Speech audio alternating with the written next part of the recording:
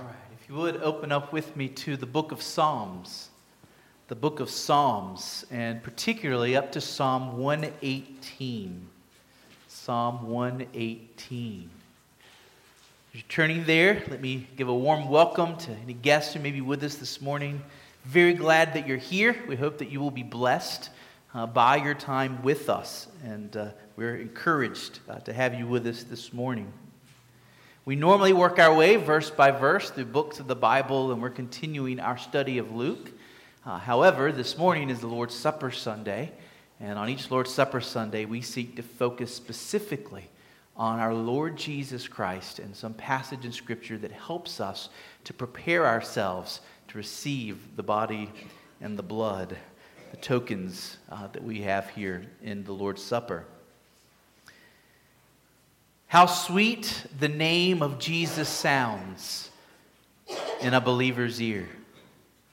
It soothes his sorrows, heals his wounds, wipes away his tears. It makes the wounded spirit whole. It calms the troubled breast. It is manna to the hungry soul, and it is to the weary rest. This morning, as we prepare for the Lord's table, I want us to think about Christ as the song of his people. Look at Psalm 118, verse 14. Psalm 118, verse 14. The Lord is my strength and my song. He has become my salvation. Now, Psalm 118 is a remarkable psalm. It's a psalm of testimony. David is most likely the author. He speaks of calling out to God in his distress and God rescuing him. It's a messianic psalm. The New Testament quotes this psalm as being ultimately about our Lord Jesus Christ. But most fundamentally, it is a psalm of praise. You see how the psalm begins, and you can see how the psalm ends on the same note. Oh, give thanks to the Lord, for he is good, for his steadfast love endures forever. This psalm is a call to worship God. In fact, it is a psalm that God's people would sing together on special occasions. It has been sung by Christians for 2,000 years, both corporately and privately, to stir up our hearts to praise God.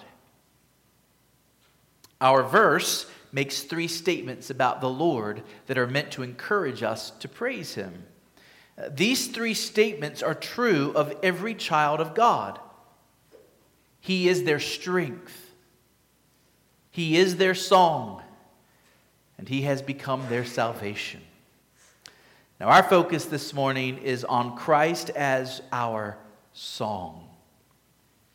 But wait a minute. Hold up. Justin, the verse doesn't say Christ is our song.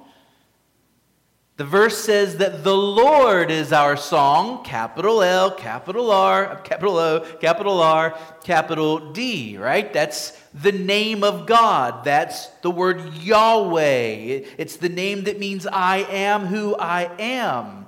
So how can we say that this verse is teaching us that Jesus is our song?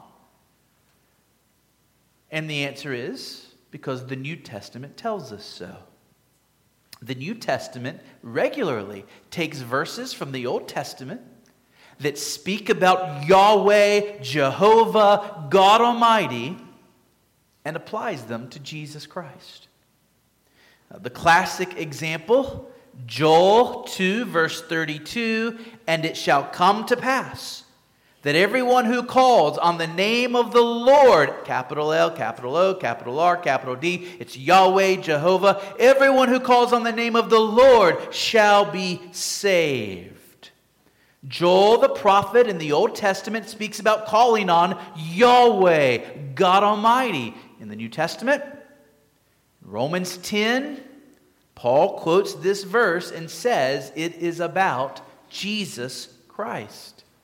He says, if we confess with our mouths that Jesus is Lord, believe that God has raised him from the dead, we will be saved. Paul says there's no distinction. It doesn't matter whether you're a Jew or a Gentile. All are saved by believing on Christ. And then, what's your proof, Paul? Why should we believe you? What's your evidence that people are saved by calling on Jesus? And Paul quotes Joel 2:32 as his proof. Everyone who calls on the name of Yahweh will be saved. In other words, in Paul's mind, to call on Yahweh and to call on Jesus are the same thing. And if Yahweh is not Jesus and Jesus is not Yahweh, then his whole argument falls apart. So cults disagree. The Mormons, Jehovah's Witnesses, they would not agree with what I'm saying right now. Secularists certainly disagree. False teachers disagree. But here is the truth of the Bible.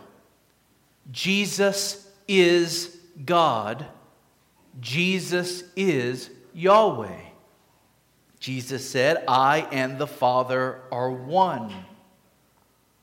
He said, before Abraham was, I am. Not before Abraham was, I was. That would be astounding enough.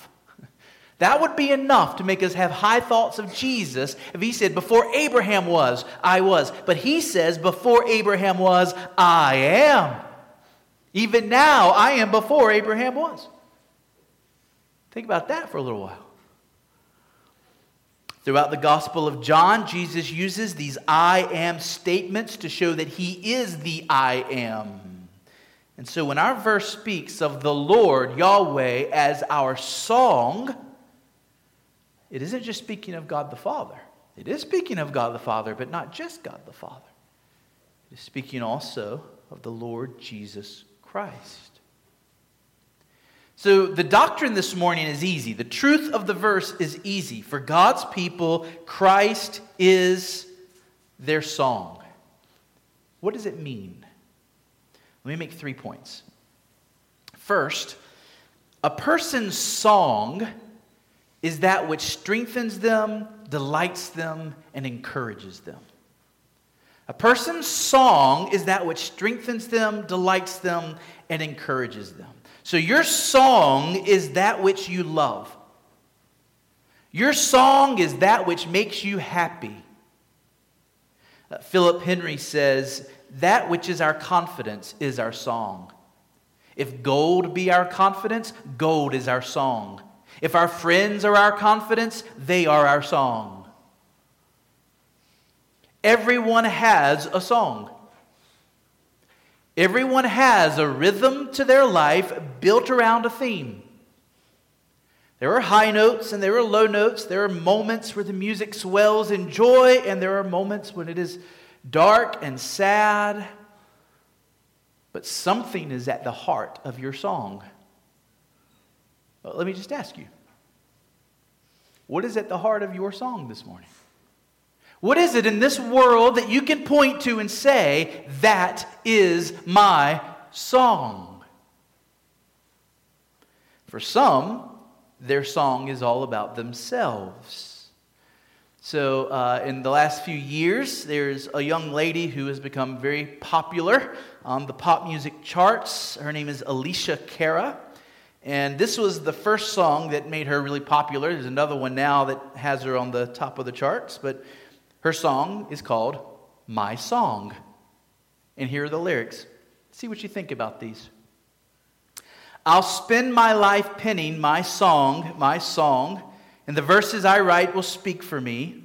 Good girls don't make history. So I may never be what you assume. It's my song. I don't want your hooks or auto-tune. It's my song. If I'm off-key, that's all right with me. It's my song. Oh, and maybe you'll learn this when I'm gone. It's my song. Let go. I let my voice be heard and then listen for the echo. My own reverb is playing because I'm a movement. There's dissonance. Sometimes I make mistakes. Oh, I'm human after all. But I'm not your expectations. Play, rest, repeat. That's what they ask of me. But stick to this melody and stay between the lines. I'll play what's best for me. I'll ring the bells and crash the cymbals. It's my harmonious design. What do you hear in those lyrics? I hope you understand. She's not singing about a song. She's singing about her life, right? And she's saying, I'm not going to stay in your lines. I'm not going to let someone else define for me what my life should be about. My life is going to be about my life. It's my song. I will follow my own heart. I will pave my own path. I will go my own way. And just before we start throwing stones at today's modern music, this was the theme of Frank Sinatra when he sang, I did it my way. So this is old and new. Our culture right now says you are to be the center of your song. You are to find your strength within yourself. You are to love yourself above everything else. You are to delight in yourself. Your encouragement is to be found in yourself. Away with the haters. Away with those who would dislike you. You have all you need in yourself. And it's a lie as old as the serpent. And the people who are believing that lie are finding themselves brought to the end of themselves all around you. And they're hurting. People are trying to be for themselves what only Christ can be. This leads us to the second point. For Christians, Christ is the theme of our song. That's what our verse says. The Lord is my song, says David. Let others try and find their strength and their delight and their encouragement elsewhere. Jesus is the fountain that doesn't run dry. You can come to the end of yourself. You won't come to the end of Jesus. You will never drink this fountain dry. Jesus is a hope that does not fail. Jesus is a rock and a refuge and a shelter in the storm. Jesus is the lover of your soul. He's the one who lived for me and died for me. He is the Christian's song. It's a joyful song overall. Don't get me wrong, the Christian life has its valleys. But even in the valleys, we have a song of joy to sing. So look at the context of our verse. Begin in verse 14, and let's look at verses 14 through 16. The Lord is my strength and my song. He has become my salvation. Glad songs of salvation are in the tents of the righteous. The right hand of the Lord does valiantly. The right hand of the Lord exalts. The right hand of the Lord does valiantly. You see, it's a song of praise. As we live our lives, the praise of God is on our lips, right? He has done valiantly. And these are glad songs. Verse 28. Look at verse 28. You are my God, and I will give thanks to you. You are my God, and I will extol you. At the center of the Christian song is the person and the work of Jesus Christ. Where do we draw our strength? Where do we find our joy? We remember who Jesus is. We bring to mind what Jesus has done, what He is doing for us right now, what He will do when He comes again. In verse 25, we hear, save us, we pray, O Lord. So you see, even in the Christian song, there's low moments. There's moments of crying out. What do you see in verse 26? Blessed is he who comes in the name of the Lord. Who was this? This was our Savior. It was our Lord Jesus who came from heaven to earth, and He came in the name of Yahweh. And as He rode into Jerusalem on a donkey's back, and the people waved palm branches and they threw down their cloaks. And what did they say? They quoted this verse. They said, Hosanna to the Son of David. And then they said, blessed is he who comes in the name of the Lord. And in the name of Yahweh, Jesus came to die. And in the name of Yahweh, Jesus was riding into Jerusalem to die, to give his life a ransom for many. And that is our song. Our song is that we have a Savior who gave his life for us. Jesus has become the door to salvation. Jesus has become the gate by which we come to the Lord. Look at verse 20.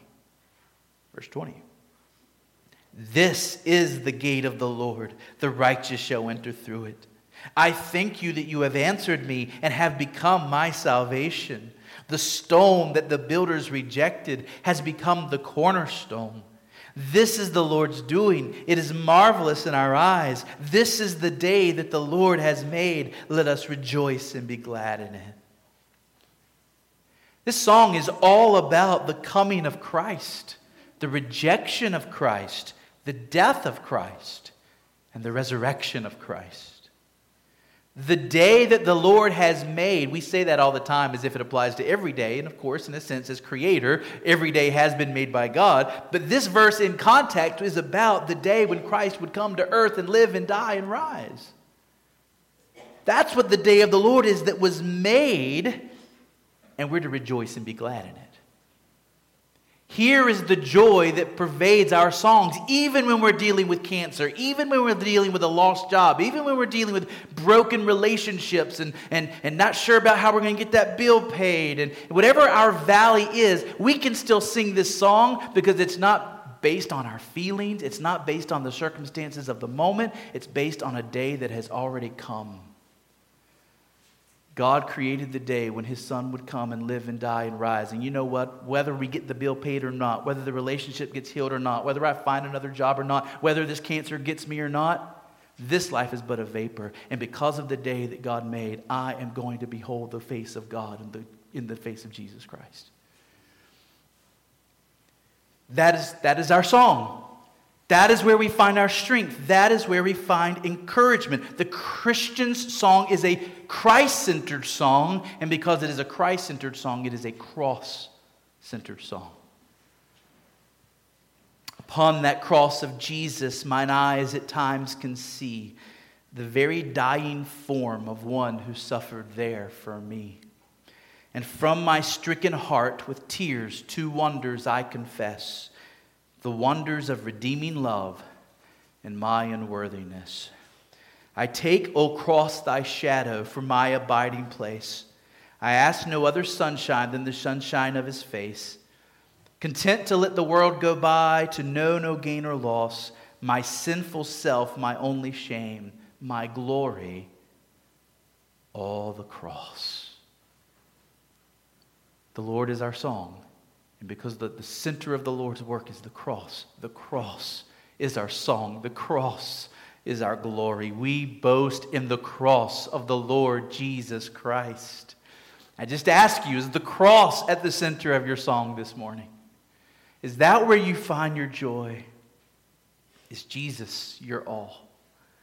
Dear name, the rock on which I build, my shield and hiding place, my never-failing treasury filled with boundless stores of grace. O Jesus, my shepherd, my husband, my friend, O prophet, priest, and king, my Lord, my life, my way, my end, accept the praise I bring.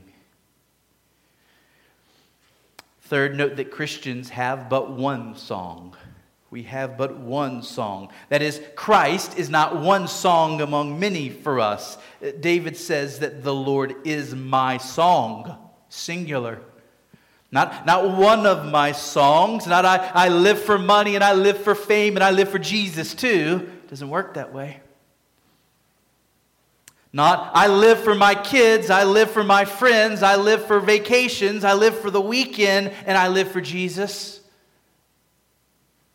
You can only have one ultimate song in which everything else must find its place. David has one and only one source of ultimate delight, strength, and encouragement. Psalm 146, verse 2, I will praise the Lord as long as I live. I will sing praises to my God while I have my being. Christ is our song in the morning. Psalm 59, verse 16, I will sing of your strength. I will sing aloud of your steadfast love in the morning. You have been to me a fortress and a refuge in the day of my distress. Christ is our song throughout the day. Psalm 71, 8, my mouth is filled with your praise, with your glory all the day. And Christ is our song in the night. Psalm 42, 8, by the day the Lord commands his steadfast love. At night his song is with me. Christ is our song even in the face of our trials. When troubles come against us, we sing the name of Christ right into them. Psalm 71 speaks of all kinds of troubles that the psalmist was facing. People are against him. His life is in danger. His energy is all spent. He's tired. He's weak. And in the midst of just about to be at the end of life's edge, what does the psalmist say? But I will hope continually, and I will praise you yet more and more.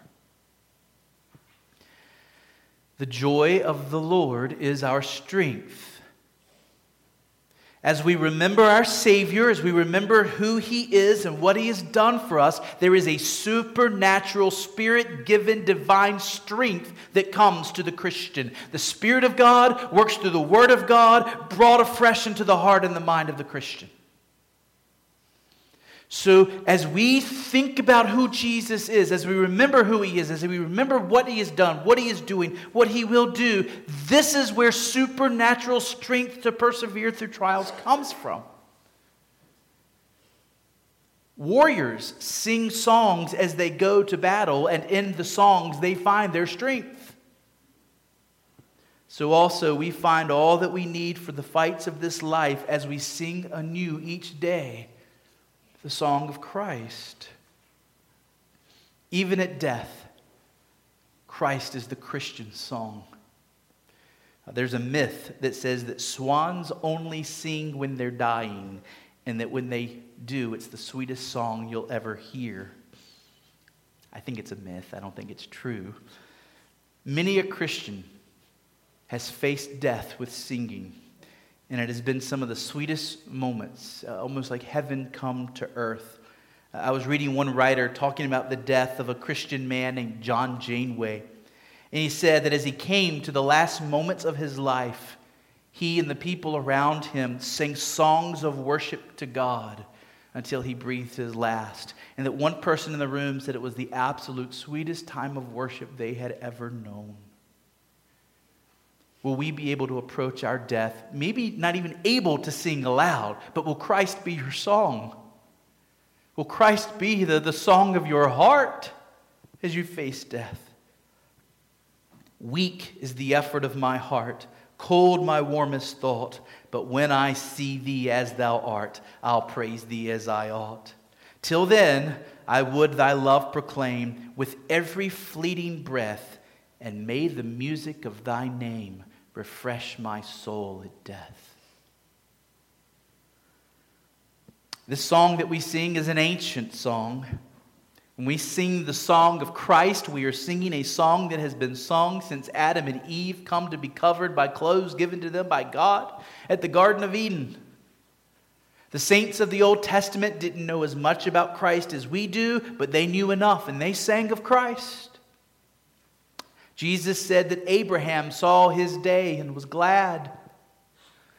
Dear friends, this greatest of all songs is an ancient song, a song sung since the creation of the world.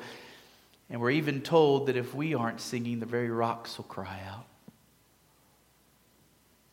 That said, I love how this song keeps growing.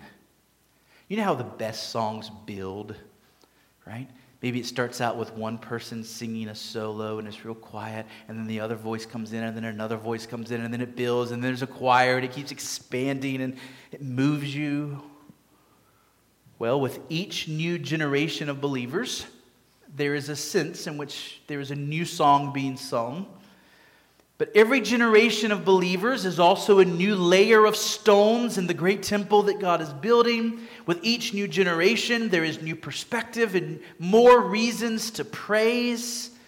Each new generation of believers is being added to the heavenly choir, with now more history to look back on, more of God's grace having been seen, more testimonies telling of God's faithfulness. And therefore, of course, new songs being written. In the days of the Reformation, so many new hymns were written. They celebrated salvation by grace alone, through faith alone, in Christ alone. We think about a mighty fortress is our God. Came out of the Reformation. As the Reformation gave way to the day of the Puritans, so many of those Puritan pastors would write hymns for each Sunday service to teach in song the same truth as the sermon. So many of the songs we sing by John Newton or John Wesley had that kind of a purpose. Through the first and second great awakenings here in our country, more and more people were coming to Christ. Some of the most loved evangelistic hymns of the church were written during that time. Through the heartbreaking suffering of African American slaves, God gave His church Negro spirituals like Swing Low, Sweet Chariot, and Take My Hand, Precious Lord. And out of the experiences of God's people today, new songs are being written. I think many of the so-called new worship songs are pretty weak, heavy on emotion, shallow on substance. But in the midst of the fluff, God has raised up some gifted songwriters who are serving the church with hymns that I think will last. Some by the Gettys, some by Stuart Townend, Bob Kauflin, those kinds of folks. Here's the point. The songbook of Christ Church keeps getting thicker and thicker with each generation. The main theme is still the same. The main theme hasn't changed. All of these different songs from every generation of the church are part of the song. The song of the Lord Jesus Christ. The song of Christ crucified for sinners. Indeed, we're just joining with the angels in their song. Job 38:7 tells us that angels were singing as God through His Son created the world. Here's God through Jesus speaking the world into existence. And what were the angels doing the moment they were created? They were singing praises to God. When the Lord Jesus was born, it was angels who appeared to the shepherds announcing the birth. And what did they do? They sang. The book of Revelation tells us that even now the angels in heaven, along with the saints who have gone before, are singing the praises of King Jesus. And what is their song? Worthy is the Lamb who was slain to receive power and wealth and wisdom and might and honor and glory and blessing. This song that we sing is an ancient song. It's a heavenly song. It's a song that will extend into eternity. I don't think heaven will be one endless worship service, by the way. That is, I don't think, and for people that don't like singing that much, when they hear heaven described that way, we're all going to be one choir with white robes singing to Jesus forever. There's a lot of people who think, not sure that's heaven, right? Well, I understand that. I think that the new heavens and the new earth will be much like the old heavens and the old earth, but made new. We talked about the fourth commandment earlier. I remember in the first paradise, there was a 7-day week. 6 days for Adam to work and 1 day for Adam to rest and worship. It would not surprise me at all if when we get to heaven and we're walking the new heavens and the new earth and gold streets, you will worship the Lord through callings, through vocations, through invention and work that you'll enjoy. There will be no sin resisting your work. It will be happy work, joyful work as you serve the Lord. But I do think there will be times when we come together and all the saints of God fill the cosmos along with the angels and singing the praises of God. And it will be the most amazing thing you've ever experienced. Have you ever been in a coliseum with thousands of Christians singing boldly praises of God together? Maybe some of you have experienced that. It is such a wonderful thing. It doesn't compare to what we will experience on that day with the angels, with the saints, as we sing the song of Christ together, even as we gaze upon His throne, as we gaze upon His face, and we sing as we should be singing every Sunday to Him.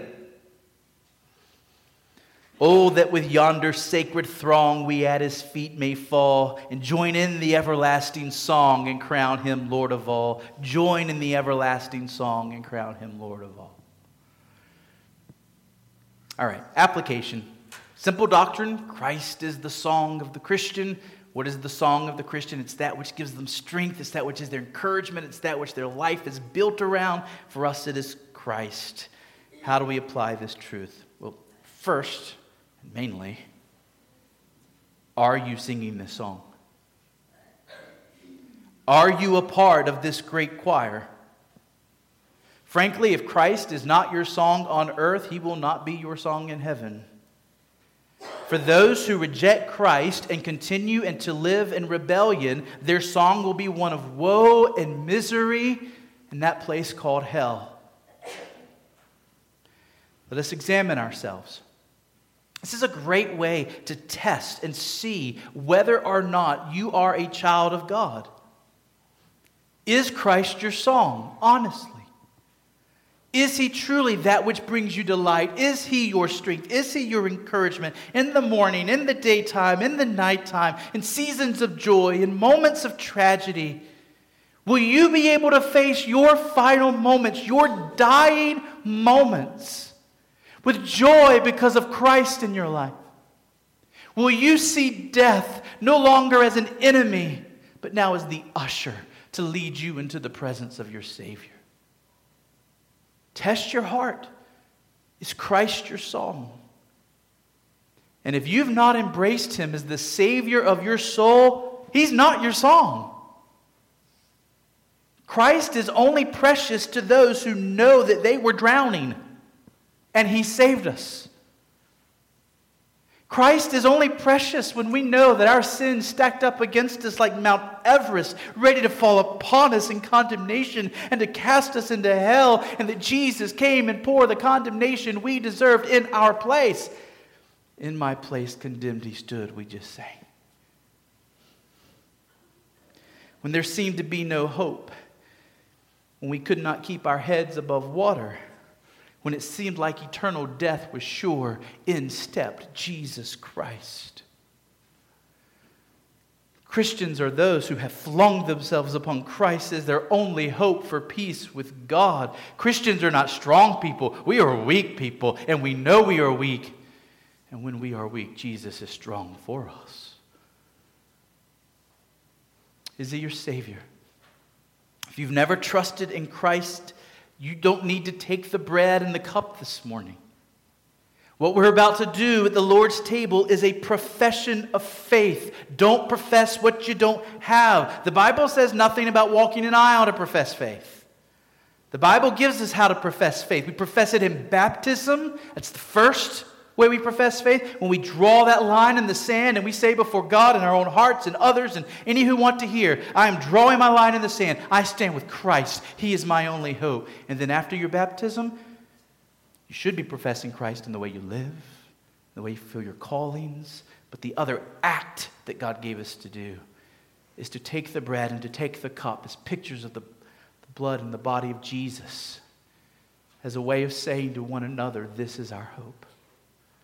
This is our pledge from the hand of Christ, that by his blood we will be at the wedding feast to come. This is the appetizer before the meal.